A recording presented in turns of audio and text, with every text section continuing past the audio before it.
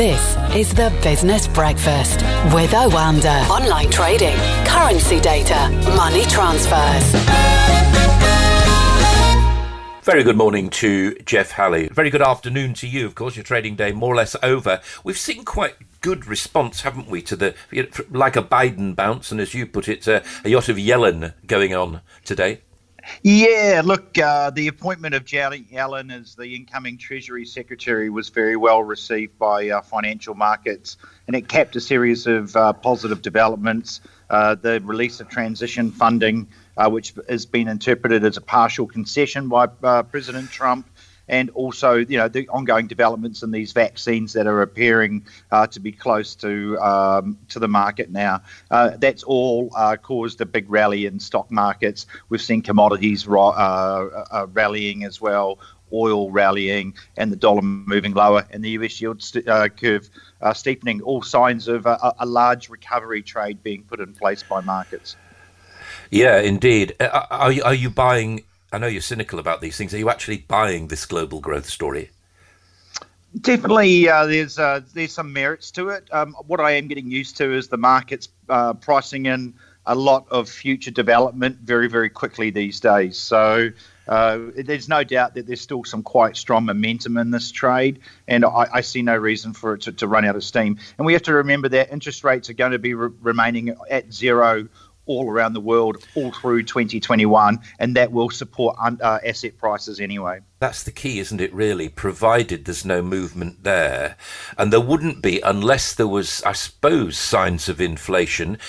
My reading of it is, I don't know about you, that, you only really get inflation if you start to get consumption, and we're not seeing that. Well, what do you feel about that?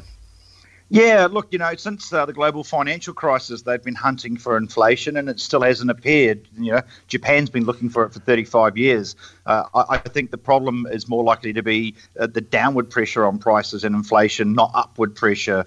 So in that respect, I think there's only so far that interest rates could rise anyway. But we have to remember that government balance sheets around the world are going to be on life support as well. So they need to have lower rates to fund those huge deficits, which means that the central banks will keep those rates low, even if inflation does tick up. You've mentioned, or have been talking probably for the past 2 weeks, about this rotational trade. In other words, taking investment away from tech companies and into more traditional stocks, which are seen, because of the global growth story, to have a good future ahead of them. That presumably is continuing. My doubts about that are that, nevertheless, these tech companies do, to put it boldly, make a lot of money. Yeah, look, I think it's important to realise that these are fantastic businesses. They've printed money before COVID-19. They've printed money right through COVID-19. But the valuations have risen to reflect that, and they've fallen in these legacy industries, as I've called them. So I still believe the future is bright for tech, but I do believe that these rotational, cyclical industry plays are probably going to show more growth than tech as we head into 2021. Give us a view, if you would, and I don't want to get too sort of parochial about this, but I always ask you, are the Brexit stroke trade discussions that the UK is making very heavy weather of at the moment, is that chiming at all on the international markets? Slightly. I mean, when you look at the level of sterling has been one of the best performers in the major currency setup. The markets aren't pricing a remote chance at all that there won't be a trade deal coming through. So if there was suddenly not to be one, then I guess sterling could fall quite a long way. But really, the sounds coming out of Europe and the UK, I think they're almost there. And actually, I see some quite substantial upside for sterling if they actually get a deal across the line. I think we can head back to 140 versus the dollar very, very quickly.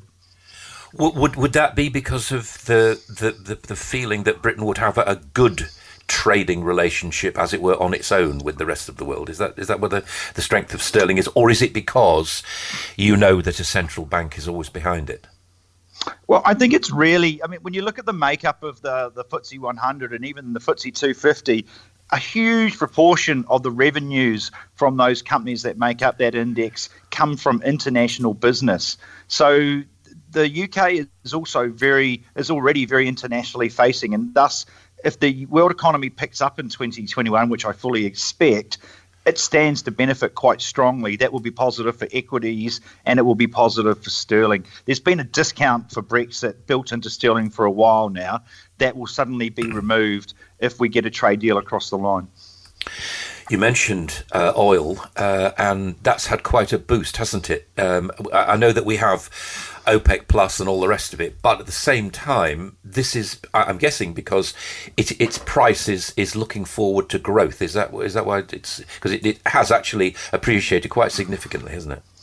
Yeah, look, I mean, oil prices they're up again 4.5% last night. I think the price action last night was more speculative than structural, and I must say that on the technicals, oil does look a little bit overdone at this stage. But we are seeing things like the calendar spreads, which I won't bore you with, but they sort of tell the markets what the future demand for oil is in the futures market. And those have narrowed substantially, which is very bullish for oil consumption. So clearly the markets are pricing in a spike in oil consumption in 2021 as people get vaccinated around the world and the world economy reopens, travel starts up again. That will lift consumption, that will lift oil prices, particularly if OPEC Plus keeps capping production. So I think that's what we're seeing. I mean, it's a very, very cyclical industry, and thus we are seeing quite a lot of outperformance in this rotation trade. Excluding gold, just for a moment, precious metals ought to be doing reasonably well, oughtn't they, as a pickup? Copper is usually the big barometer. Yeah, look, copper and iron ore are powering ahead. Again, cyclical industries. It's telling us that the market or that the demand is there, that factories around the world are scaling up production or they're getting orders in that mean they have to, that consumption is going to rise substantially in 2021. So they're a very good indicator of where the world economy is health-wise at the moment. And we definitely seem to be past the worst of it, particularly in these industrial and semi-precious metals such as palladium and platinum, which have industrial uses. And finally, Jeff, are those sort of indications coming from PMIs, Purchasing Managers Index? Because you've often said in the past, haven't you, that you regard that as a decent barometer? Look, I was very surprised this week. The European ones held up relatively well. We saw services softer.